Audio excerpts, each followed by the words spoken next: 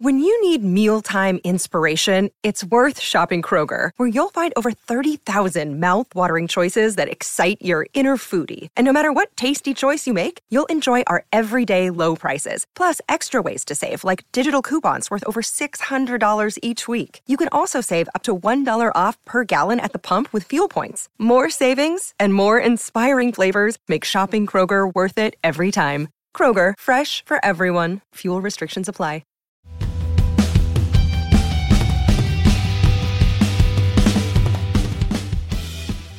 Hello and welcome to the latest episode of the Manchester is Red podcast, the Manchester Evening News. Is another of the midweek rough and ready podcast with myself, Rich Fay, and Tyrone Marshall. Coming up on today's show, we'll discuss recent criticism of Marcus Rashford, lift the lid on the latest transfer rumours, and take a look at the latest set of financial figures. Before we get into that, though, Tyrone, how are you doing? I'm good, thank you, Rich. I'm good. Looking forward to week number 2 of this midweek podcast. See what rough and ready things we can dredge up this week. And you've just had the bombshell about a minute before we started recording to realise we've both written the same piece for lunch as well, which is throwing your plans out the window.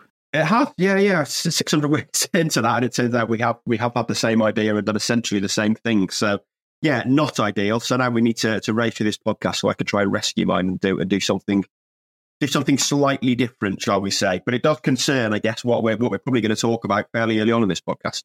Yeah, and that's what you want when you start a podcast, the fact that it's going to be rushed. That's the quality seal of approval we can promise you on this Rough and Ready podcast. Do stick with us. And yeah, first of all, we will look at United's latest financial figures. They have been announced on Wednesday morning. They dropped at 11 a.m. I will just read you through a few of these figures because we're not very good at the jargon, are we, Ty? We do our best to try and dissect it, but lots of it is just words that you might not quite understand. So headlines are United's record first quarter revenues are up by 9% at £157 million.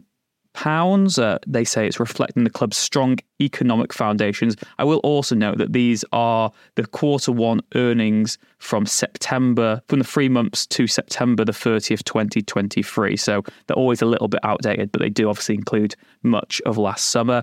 United's record quarter revenues are down to record matchday income, broadcasting income and commercial income. They've also seen record ticket sales, attendances and global membership, which is over 400,000 members. That is the largest paid membership in world sport. They also mentioned that there are new strong business partners on board. We're not going to be giving them plugs on here. Profitable, and United say they are profitable when excluding investment in players. However, there is still a net loss of £25.8 million, which includes investment in players, aka amortisation. Employee expenses are up by 9.7% at £90 million due to higher wages in the Champions League and investment in players. Net capital expenditure and tangible assets rose 20%, amortisation by 16.7%, and they are due to investment in players from last summer, so Mount, Onana, Højlund, etc. United have profit on disposal of tangible assets, which is up by 77%. Basically, United can sell players now, which has always been an issue in the past. Almost £30 million brought in profit from last summer in terms of selling players. That's Elanga, Fred, Henderson, still an area United really need to improve in.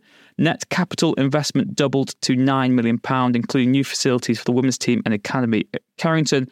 Revenue and earnings guidance lowered due to the exit from the Champions League. So, Ty, I suppose from United's point of view, there's lots of positivity in there. They would probably argue that the reason they've still had that net loss is because of Champions League exit, which is going to have an impact. But, United are making strides in terms of their transfer policy, I suppose. A lot of money was spent, but it's a credit to the club that they are at least having those steps forward in terms of getting fees in for players that they sell now. Yeah, I think my favourite bit of that has to be that United are profitable when excluding investments in players. So not profitable? Yeah, what does the success of your business revolve around? Investing in players. All right, okay, right. Yeah, we are profitable when you don't count the losses. Yeah, fantastic. Yeah. Wow, imagine that on The Apprentice. Yeah, if you don't count the money that we spend on players, which is normally overpaying them anyway, we're really profitable. We're a cracking business. If you just stop us spending on players, we're really successful at this. We're a money-making machine. We're a money-making machine. Yeah. We just throw it all away.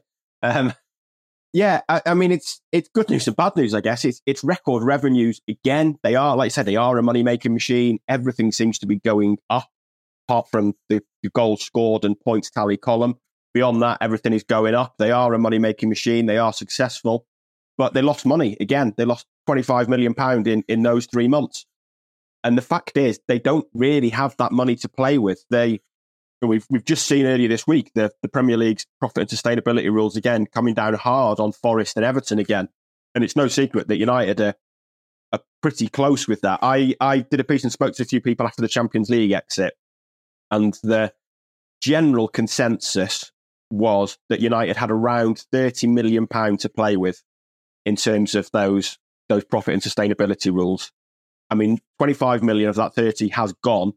So it's very difficult to know now exactly what the position is. There was the rules basically state that you can afford to lose 105 million over 3 years, or as long as your owners put in 90 million of equity, which obviously the Glazers haven't. Jim Ratcliffe has now invested. Whether that counts or not, there seems to be some uncertainty at the back end of last year. So the picture is not clear at all. But United lost 150 million in 2020, 21, I think, or 21, 22. Can't remember which one. Might have been 21, 22. Obviously heavily influenced by COVID, but it was a massive loss, and it has set them back on the profit and sustainability rules. And this is why they say in every window that we can't do what we want, and we are tight on financial fair play. And losing 25 million in the first 3 months is only going to make it tighter on financial fair play. It's why they're signing no one in January. So it is good news that the revenues are going up, but it feels like it kind of sums up the state of Manchester United, that they have record revenues, yet have spent money so badly over the years that they just cannot spend it. They're making more money than ever before, but can't spend it. And that is kind of the problem of where they're at. Yeah, it's been sort of the tale of them for the last decade, hasn't it? That you look at even people like Ed Woodward and at the previous regime, you look at Richard Arnold, they were really good at growing United as a commercial venture.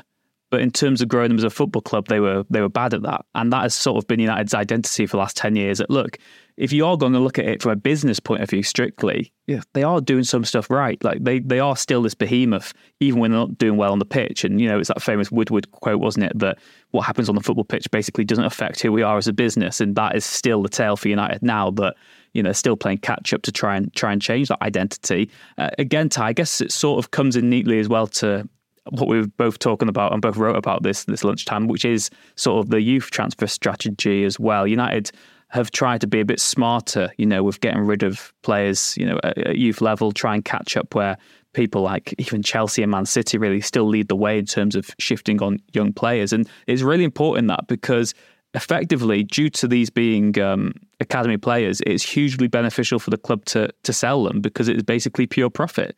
You don't invest much in these young players. Some of them will have a compensation fee. Some of them, like Hannibal, will have arrived for a transfer fee as well. But the majority of United's youngsters have been nurtured at the club. So there was no sort of expenditure financially in terms of their progress. So when you sell them, it's just pure profit. It's why City sold Cole Palmer in the summer. It's why Chelsea sold Mason Mount to United. It's why lots of teams look to sell their homegrown players. It's very perverse and counterintuitive almost that, look, you grow these players with a dream of them being in your first team, but the reality is it's probably better if you sell them on. And United have maybe in the past been a bit too protective of some of their homegrown players, kept hold of them for too long. But, even if you look at someone this summer, like Scott McTominay, he's a homegrown player. If you manage to sell him, then that is a lot of profit, surely, in terms of the way that the books are balanced. So, yeah, what have you made of United sort of restructure at youth level in particular, Ty? Do you think that they do need to be a bit more ruthless with getting rid of some of these young players? Because obviously, from a fan point of view, they will see all these young players leaving and wonder why they've not been given the chance. Yeah, I think it is the right call. I mean, on McTominay, and I don't really have a lot to go off this, other than there was obvious interest, and United were considering selling him. But had Kobe Mainoo not got injured, I still think there's a pretty good chance we'd have seen McTominay sold in the summer, purely for those FFP reasons you mentioned. And it's all to do with that new footballing word, amortization, which no one can actually say. Like you say, in terms of pure profit being banked, if I used the example in the summer where if United sold McTominay for 40 million, it's 40 million straight away. It's 40 million in the profit. If they then had signed Amrabat for 20 million on a 4-year deal, it would only come up as 5 million this year. So you could have done that deal, and it looks on this year's results, it looks like £35 million profit, which is why it is so good, which is why you've got Chelsea considering selling Conor Gallagher this window, why Newcastle are talking about selling an academy player to fund their spending. I mean, you're right that the rules are perverse. Newcastle would happily spend £400 million in every window, I think, at the moment, but they just can't. And instead, they're saying we might have to sell someone like Sean Longstaff, maybe, or Elliot Anderson to fund it. And it is, it is kind of strange in the rules that it's encouraging selling academy graduates, which is probably not where we want to be. But the alternative, I guess, is clubs putting themselves at risk. But in terms of United's approach, I think it's been really positive. I think there's an argument, depending on how things go for Ten Hag, and I don't think it's any secret now, I'm very much in the camp that I'm just not sure I can see him turning this around. But it might kind of be his legacy in a way, that he has delivered a good academy strategy, I think, in that he has set a high bar for players to get in the first team. But if they are good enough, he will play them. Garnacho, Mainu, these players are key, not squad members. They are key first team players now. And he has played them because they're good enough straight away. But he's also, so many of these players that have gone, including the two this month, Fernandes and Hannibal, are 20. And I don't think it's any surprise that we're seeing players reach that age where they need to be playing senior football, really. And if they're not good enough to do it at United, you may as well sell them. And in all of these deals, there tends to be a buyback and a sell-on built into it, giving United some protection to either bring the players back if they do kick on unbelievably, or if they do well without being quite good enough for United, still there's profit to be banked there from a sell-on. So, I think there's a lot of sense to it. I think a lot of other clubs do it as well. We've seen, the money City make from their academy is phenomenal, really.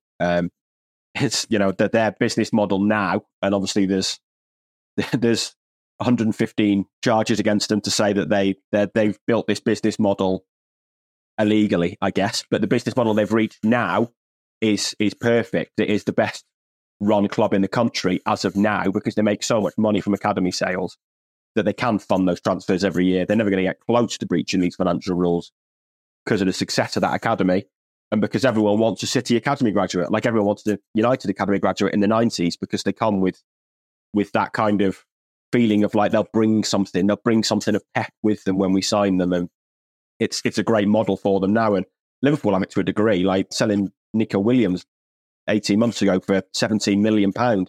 It's incredible model, and United are gradually getting there. They're not selling players for that level. I think it's fair to say that nobody looks at the United academy now and thinks, we'll have some of that mediocrity from the first team, please. It's not at that level anymore. But I think it is the right decision. I think Ten Hag's kind of being ruthless and pragmatic at the same time with it. These players, Hannibal, Fernandes, they're good. They're not good enough. I don't think anyone who's watched Hannibal this season for United thinks he's got a long-term future at United at the moment, and he's 20. So I think it's the right decision to make, and it does help balance the books. It's one of those tricky ones, isn't it, where you've got to anticipate that different youngsters will progress at different speeds. Some will bloom early, some of them will take a little longer. But like you said, there comes a time when you realise some of these players are old in terms of what you'd expect from a youngster, because even in world football now, it's not become uncommon for sort of 16, 17-year-olds to start making their mark at first team level. You'd say sort of 18, 19-year-olds could be playing regular football now. You look at players, even sort of someone else we expect to leave on loan, Palestri. He's 22 now. He's played at the World Cup. He's played almost 20 games at international level, but he's just never had the chance, but he's never sort of kicked on at United. And 22 just isn't young anymore in the world of football, because you've got players who are 6 years younger who are sometimes getting those chances. You look at, is it Lamal at Barcelona? He was 60. I know there's exceptions to these, and it's always going to be, a bit different. Lamine Yamal, but that is the cutthroat nature of it. And United maybe need to be a bit more ruthless in that. And that kind of brings on to the elephant in the room, Ty, because there's been a lot of criticism of Marcus Rashford lately. His performance against Tottenham divided opinion again, because obviously there was a well-taken goal, but he maybe still did quite a lot of bad in the game. Even for the Højlund goal early on, he overran that attack. Yes, he dragged the ball forward. He still just looks to be lacking that confidence, that match sharpness. And again, if we're going to talk about players who are gradually getting older and older, he is now at an age where you'd expect him to be in his prime. 30 goals in all comps last season, just turned 26 years old. You know, you'd still say the best is yet to come from Marcus Rashford, but is that best yet to come in the United shirt? Do you think there is an argument, given, as we said, the FFP? It would be a huge boost if you could sell him for a big fee this summer. How much could United expect to sell Rashford for in the current climate? And do you think he is a player who should be seen as dispensable? I definitely think, in a way, every player should be seen as dispensable if they're no longer up to the standards. And it's hard to say that of Rashford because it was only last season that it did feel like he'd kind of made that major breakthrough to world-class level. And yet now we're back here and he's not scoring enough goals. I think his output has improved recently. I think that's four games in a row where he scored or assisted, and he is contributing more often. Like you say, he scored a good goal. I thought second half he was pretty poor on Saturday, and he just doesn't help himself at times. I don't understand the need to do that celebration when there's almost like at times there's no awareness from him of that he's not playing well. And I know he's since said it was to do with the post he left on Sancho's Instagram and criticism he got for that. But why is he getting involved in that? Why does he feel the need to get involved in that? He left a message for one of his friends to do well. I don't think any serious United fan, any serious person is looking at that and saying that's poor from Rashford. It's demented social media loons who are basically picking him up on that. Why is he then getting involved and celebrating that way in a match? It's just totally unnecessary. And he just doesn't need to do it, I don't think. And then getting involved on social media afterwards to explain himself, just celebrate the goal. I don't understand why he feels the need to make such a minor kind of inconsequential point, really. And there has to be an acceptance that the reason he's getting criticism this year is because he's not played very well. And, I think, I've criticised him for his form this year. The Sancho thing is just a total non-story for me. I just think it's a complete non-story. Do you think it's also that element, though, now? We've got Sir Jim Ratcliffe arrived at the club, was there on Sunday. His whole sort of ethos has been returning United to what they once were. Obviously, he sees that they need to evolve, they need to be modern, they need to be a bit smart of the way they operate. But he's said, on record, that he wants to have the best homegrown talent. He wants United to be the place where you've got, like they used to be, the best British players there and then a smattering of the best world-class talent as well. Would selling Rashford not sort of be hypocritical of his whole mission statement? Because this is still very much a player who I think is the poster boy of Manchester United. Look, he's a Wythenshawe lad. He's someone who's come through, done so much for the community, done so much for the UK, really, and given so much on and off the pitch for this club. He has reached a world-class level at United before. Yes, he's had some big dips afterwards and in between, but I just can't sort of see it. I just don't think I can even envisage in my head Rashford playing for any other team right now. No, I can't really. And I don't know where he would go, really. PSG has been mentioned a lot when Mbappe goes. I guess if PSG did get rid of, and if Mbappe leaves, then I guess is that the only one? Could you see? Maybe it's a possibility. But like I say, I can't see Ratcliffe's United considering it at the moment. I don't think it would be right to consider it as poorly, as averagely as he's played this year. He was phenomenal last season. I don't think it's fair to now deride that as the one-off season, as the season that was kind of a fluke, as kind of some people have suggested. I don't think that's fair. I think he can reach that level again. I'm not sure he's always going to be a 30-goal a season player. I think there's a degree of inconsistency in his game that maybe is always going to be there, but he's not alone with that in terms of his scoring. He's always been a streaky player, hasn't he? A confidence player, and when he's on it, like he was last season, those finishes go in.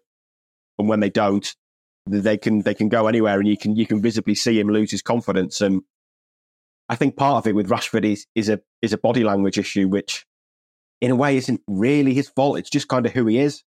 But his head does drop on the pitch at times. You see his shoulders slump, things go against him, and I think that can rile fans, especially when things aren't going well. But I don't think we're anywhere near the point where he goes. And like I say, his output certainly recently has improved. I thought he took his goal really well at Forest.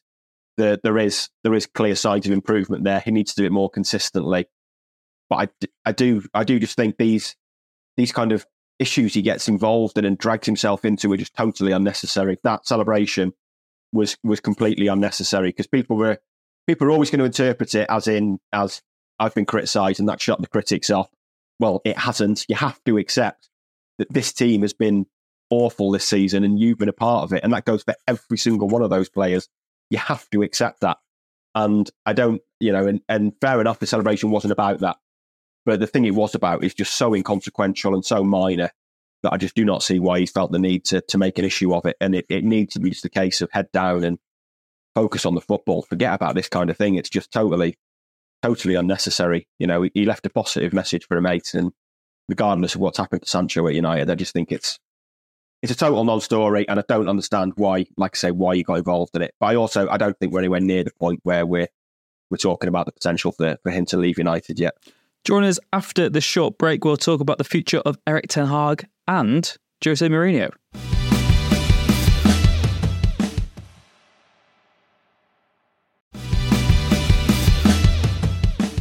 Welcome back to the Manchester is Red midweek podcast. Myself, Rich Fate, and Tyrone Marshall. We mentioned there just before the break, Ty, Ten Hag and Jose Mourinho. We talked about non-stories. Do we even entertain the possibility of Jose ever coming back to Old Trafford? He's been sacked by Roma. Being sacked by a club doesn't always sort of tee you up to go and take another job, does it? Does that not spell that there's a big problem there? Well, it does, but it never seemed to have affected Mourinho before. I mean, a European club will be mad enough to go and appoint him. There's no doubt about it. He is, for me, he is a busted flush at the highest level. There's absolutely no doubt about it. But someone will be crazy enough to go and appoint him. But it ain't going to be United. I don't think it would even be Newcastle. But I'm sure there will be someone. I mean, the funny thing is for Roma, he obviously won. Did they win the Europa League? I can't remember if they won the Europa League or not now. I don't think they did they? They got to the Europa League final, the first European final in a certain amount of years. They won the Conference League. Oh yeah, they won the Conference League. It was their first title in 14 years, I believe. Good in cup competitions, but poor in the league. Yeah, and a very winnable league. I mean, there's been 4 different champions in 4 years. During that time, I think Roma have spent a fair amount of money for Serie A. They've got a decent wage bill. And they should have been doing better, and they just weren't. And he was, I think he was worshipped by the fans there. But I think that is classic Mourinho in a way, that he knows the politics of the situation and how to play that game and how to win over those fans. But his record in the Rome derby was desperately poor. I think and the Conference League, yeah, good trophy, a great achievement, worthy of a tattoo, but. It's not, there just wasn't the consistency there. And I don't see it at the highest level in Europe anymore. I mean, he's not done it for a long time now, but I'm sure there's a job out there for him somewhere. But whatever happens to Ten Hag, it just ain't going to be United, is it? No, it would be, if Sir Jim Ratcliffe's first sort of power move at Old Trafford was to bring back Jose, then you'd be very, very alarmed for Manchester United's future, wouldn't you? He had his chance. He wasn't good enough. Yes, there were issues off the pitch. And yes, you might say that, look, under the previous regime, any manager was destined to fail. There's certainly a track record that backs that up. But that doesn't mean that Mourinho is blameless and faultless for his time at Old Trafford either. And you only have to look and see the chaos that's followed him in his previous 2 jobs to know that there were wider issues at play. And he cannot just be this person who's just in the wrong place at the wrong time, or he obviously has to take the accountability for that. We've spoken as well about Ten Hag's future, haven't we? Quite a bit. I just can't really see anything changing immediately on that until maybe United were categorically out of the FA Cup, categorically couldn't qualify for the Champions League. Obviously, the draw of Tottenham's not helped their hopes of even getting a top 5 finish and that sort of loophole back into Europe's elite competition. But the FA Cup tie, it'll be Newport County away. They've got their temporary stand. Wrexham play there this weekend. We'll have the temporary stand ourselves. But yeah, Newport's a very winnable game, isn't it? I know they've got this pedigree of causing a few upsets in recent years, but they are not even the team that they once were in that regard. So you'd definitely be backing United to get into round 5, wouldn't you? Yeah, I mean they're 17th in League Two. They've got to be easy pickings for United. I've actually when they were City a few years ago, City beat them. I think it was 2-1 or 3-1. It was a pretty close game in the end. Yeah, that was. I didn't expect when I started this job to be covering City and United at Newport County. It would be fair to say I was hoping at least Eastleigh might provide something different. I mean, when we went with Newport, there was nowhere near enough room in the press box, and we were sat basically in the stand in an overflow area with laptop on your knee, and it was pretty rudimentary working conditions. And I know we're in danger here of journalists complaining about going to games and then the standards we get, but it's the FA Cup. It's unique. You've got to embrace it, but at least Eastleigh would have been something different. Newport been there, done that. But yeah, United have got to win it, really. They've got to go on a cup run now. It's the only thing really they've got to play for. I just don't see them having anywhere near enough to challenge for top four. And I think the concern has got to be that they go backwards, really. The next league game is Wolves away. I think that's going to be really difficult. Wolves are playing very well at the moment. United aren't. And if they lose that, Wolves will be within. And of course, Wolves should have beaten United on the first day of the season. Never mind, got a point. They were by far the better team. They were robbed of a penalty in the last seconds of the game. That was the day, the opening day of the season. And that was at a point when everyone was fit, really, before Ten Hag was bringing up the injuries as an excuse. And that's my concern, Ty, for United, is that we keep on pointing to this injury situation saying, well, Casemiro will be back, Martinez will be back. Casemiro was dreadful before his injury. Martinez was poor, but I think he was in a dysfunctional team, so I'll give him some more lenience. But United have been bad when they've had close to a fully fit squad already this season.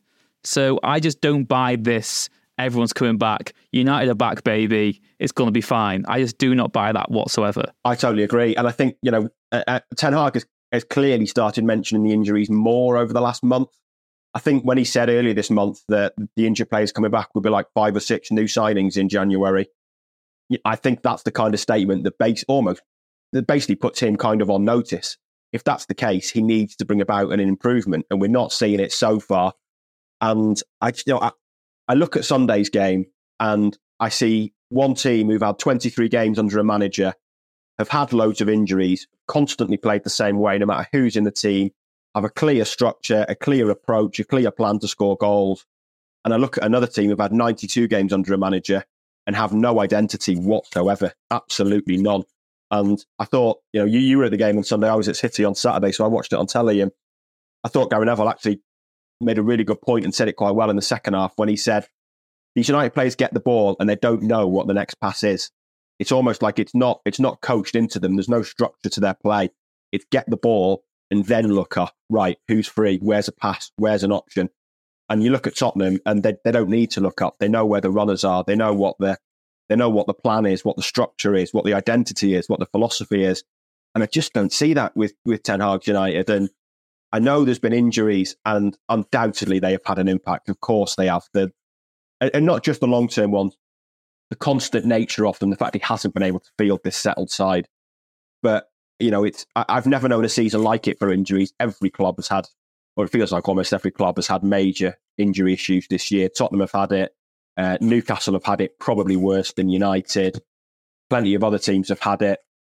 And a lot of them, and I think Tottenham are the example. I mean, I think Postecoglou this year is a nightmare for Ten Hag because what he has done in a short space of time at Tottenham, having lost Harry Kane in the summer with all those injuries and suspensions, doesn't reflect well on Ten Hag. It just can't. It can't reflect well on him because you've got a manager there who has quickly built clear identity into a team. And I don't know what United is under Ten Hag. And I don't think, I don't believe there's really a regular match going out. Come on here and say, this is what we see every week. This is how they plan to score a goal. Because I don't know how they plan to score a goal beyond this hope of being a counter-attacking team. But it's just not going to work. They need to get over this obsession with the counter-attack. It's not a solution to be a great team anymore. There needs to be more to it than that. And in possession, it is the fact they've regressed to Solskjaer style already, isn't it? They spent £400 million more. They've regressed to Solskjaer tactics and Solskjaer's best players, and Maguire and McTominay are having to sort of get you through it. And yeah, it's not sustainable. Go Ty. This won't go down well with a lot of fans. I get that Ten Hag's got a lot of backing, and I understand why, because he's got a lot of credit in the bank from last season. I think he's done some really good things as United manager. We mentioned the academy, the discipline he's brought in. He's made that office the most important office in the club again. I think he has done some important things. But watching him on Sunday, I was left thinking arguably it was worse than Solskjaer because tactically, because at least Solskjaer had an obvious plan of what it was and this counter-attacking idea. But it's like United have just fallen back on that. That was always what Solskjaer wanted to do.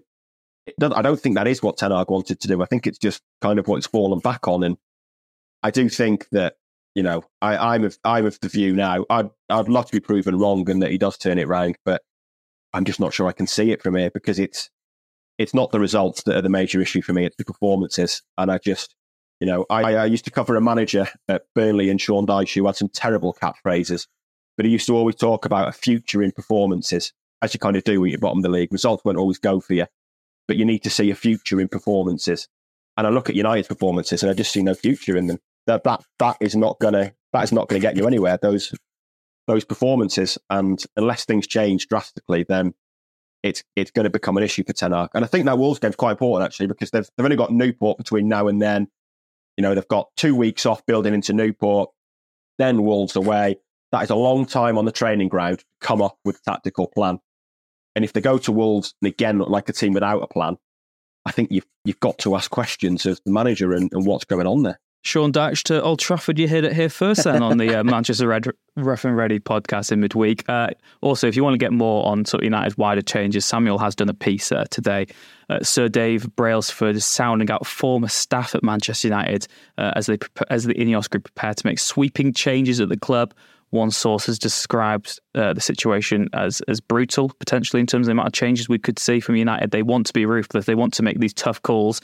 If you want the latest on that, that is on the MEN website. And also, I need to give a plug. Samuel Luckhurst's newsletter is 50% off right now. You get part of the deal. The link is in the description below. For just £20 for an entire year in a special January transfer window sale, you'll get even more exclusive views and insight into what is actually going on at Old Trafford. You'll be supporting some quality journalism and you'll be getting exclusive insight into the club so you can become a full subscriber and join the Inside Old Trafford community with 50% off an annual subscription. Now, that deal runs until the 1st of February. Like we said, there is a link in the description below.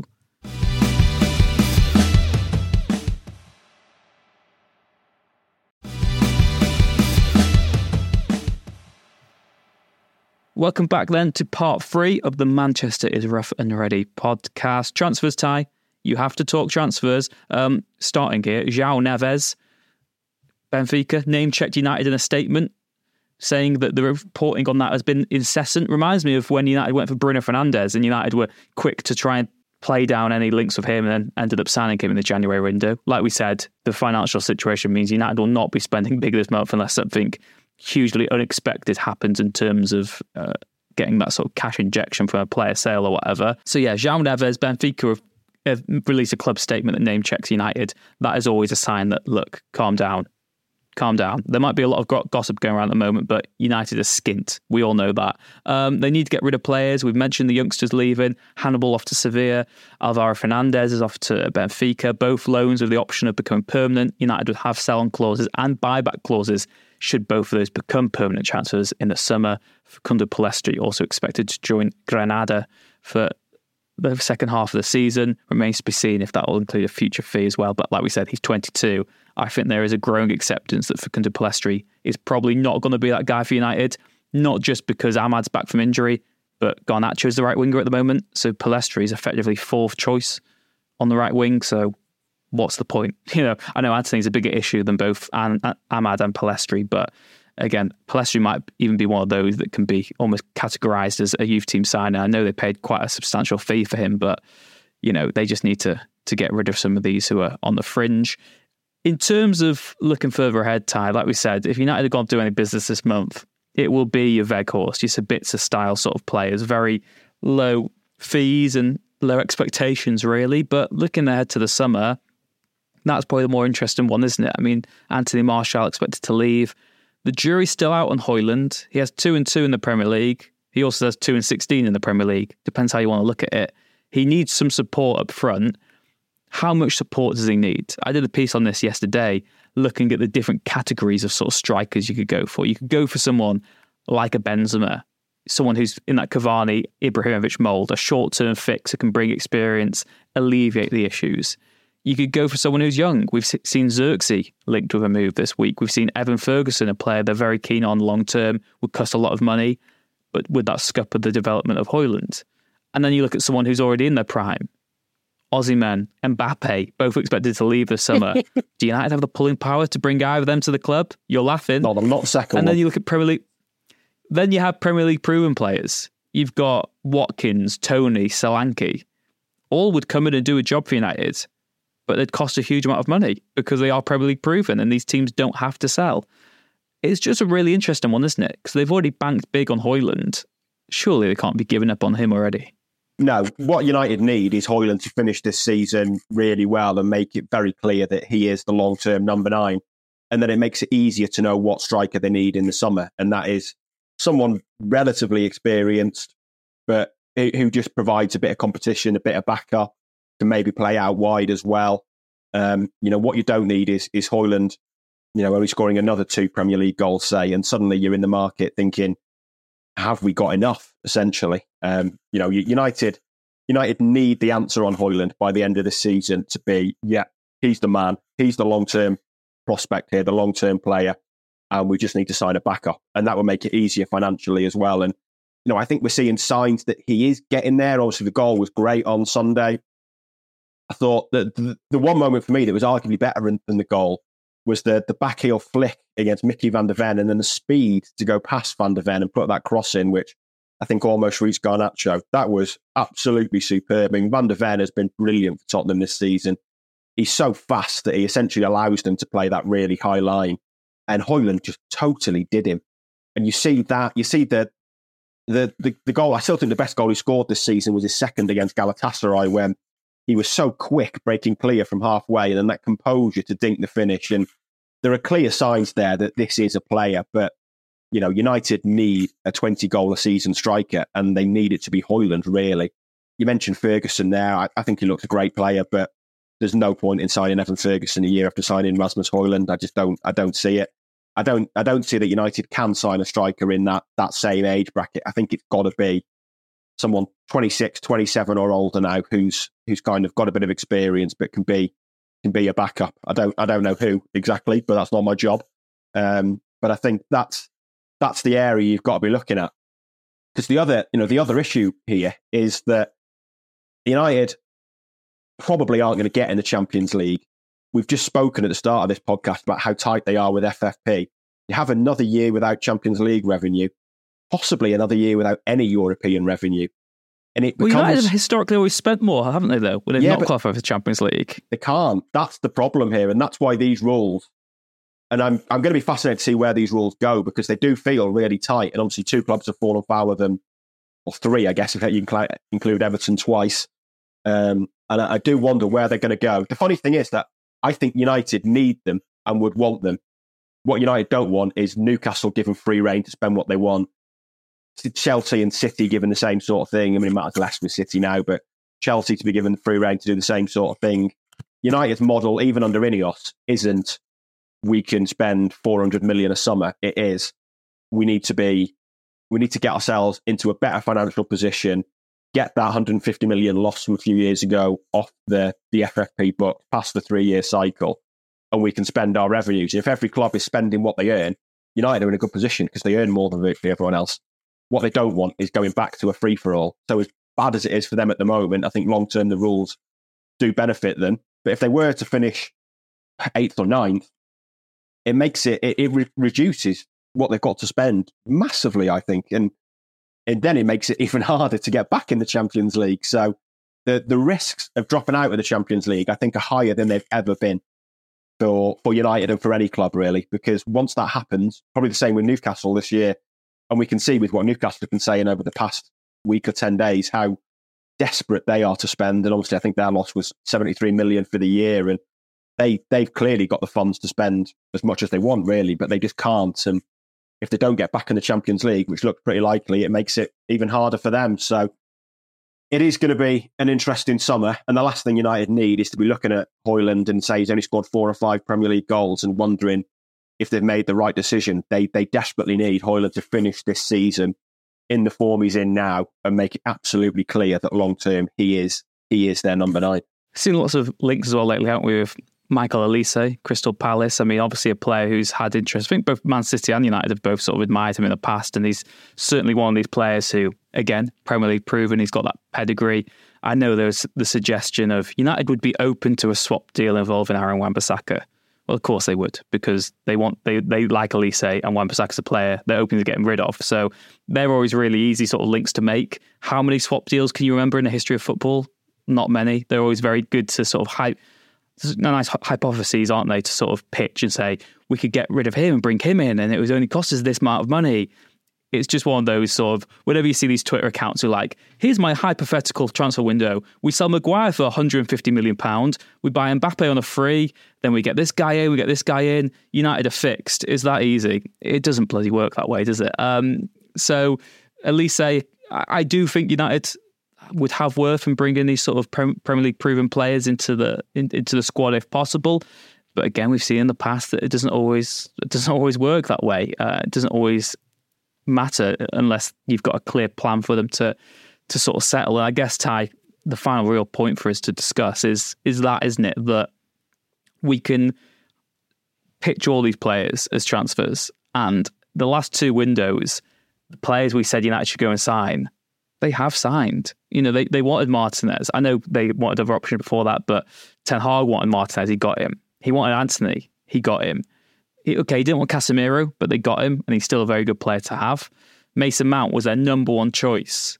They've had all these players, and United have had a pretty good track record of getting players that they want in, but it still hasn't worked. And I guess heading into this summer, that is maybe the warning, isn't it? That even if United identify someone as this number 1 target, do all their background checks, it doesn't mean they're going to work out. No, it doesn't. And there's never a guarantee, is there, on transfers? And we've seen a lot at United that don't work out. And we've seen some, it felt like a year ago we were talking about Ten Hag's record in the transfer market being phenomenal. Now we talk about it being very hit and miss. So it shows how quickly these things can change. Obviously, the jury is out this summer. I think Mason Mount essentially just has to start again. Onana's looking a lot better than he was. I think he's starting to make an impact now, but there's never any guarantee really, no matter what sort of money you spend, and that is the risk really. And no matter what Ineos change, no matter how much due diligence they bring to it, and obviously you can try and put processes in place to make it as safe as possible, but there is always a risk that the transfers will go wrong. And if you are in a situation where you don't have that much money to spend this summer, the problem is that you can't really afford a dud. And if United do miss out on the Champions League, I think they will need to have a near perfect summer to be in a position to get back into it next year. Yeah, we shall see what happens. And of course, you can stick with us at the Manchester Evening News for all the latest transfer news and all the latest as well on FFP, on those profit and sustainability rules, and on Sir Jim Ratcliffe and Ineos's arrival at Old Trafford. So, if you've not already, subscribe, leave a 5-star review, which we're obliged to say a 5-star review. Maybe some 4 stars in there. Make it look like it's not fixed. Do whatever you want to do. Just give us an honest appraisal of the podcast this week.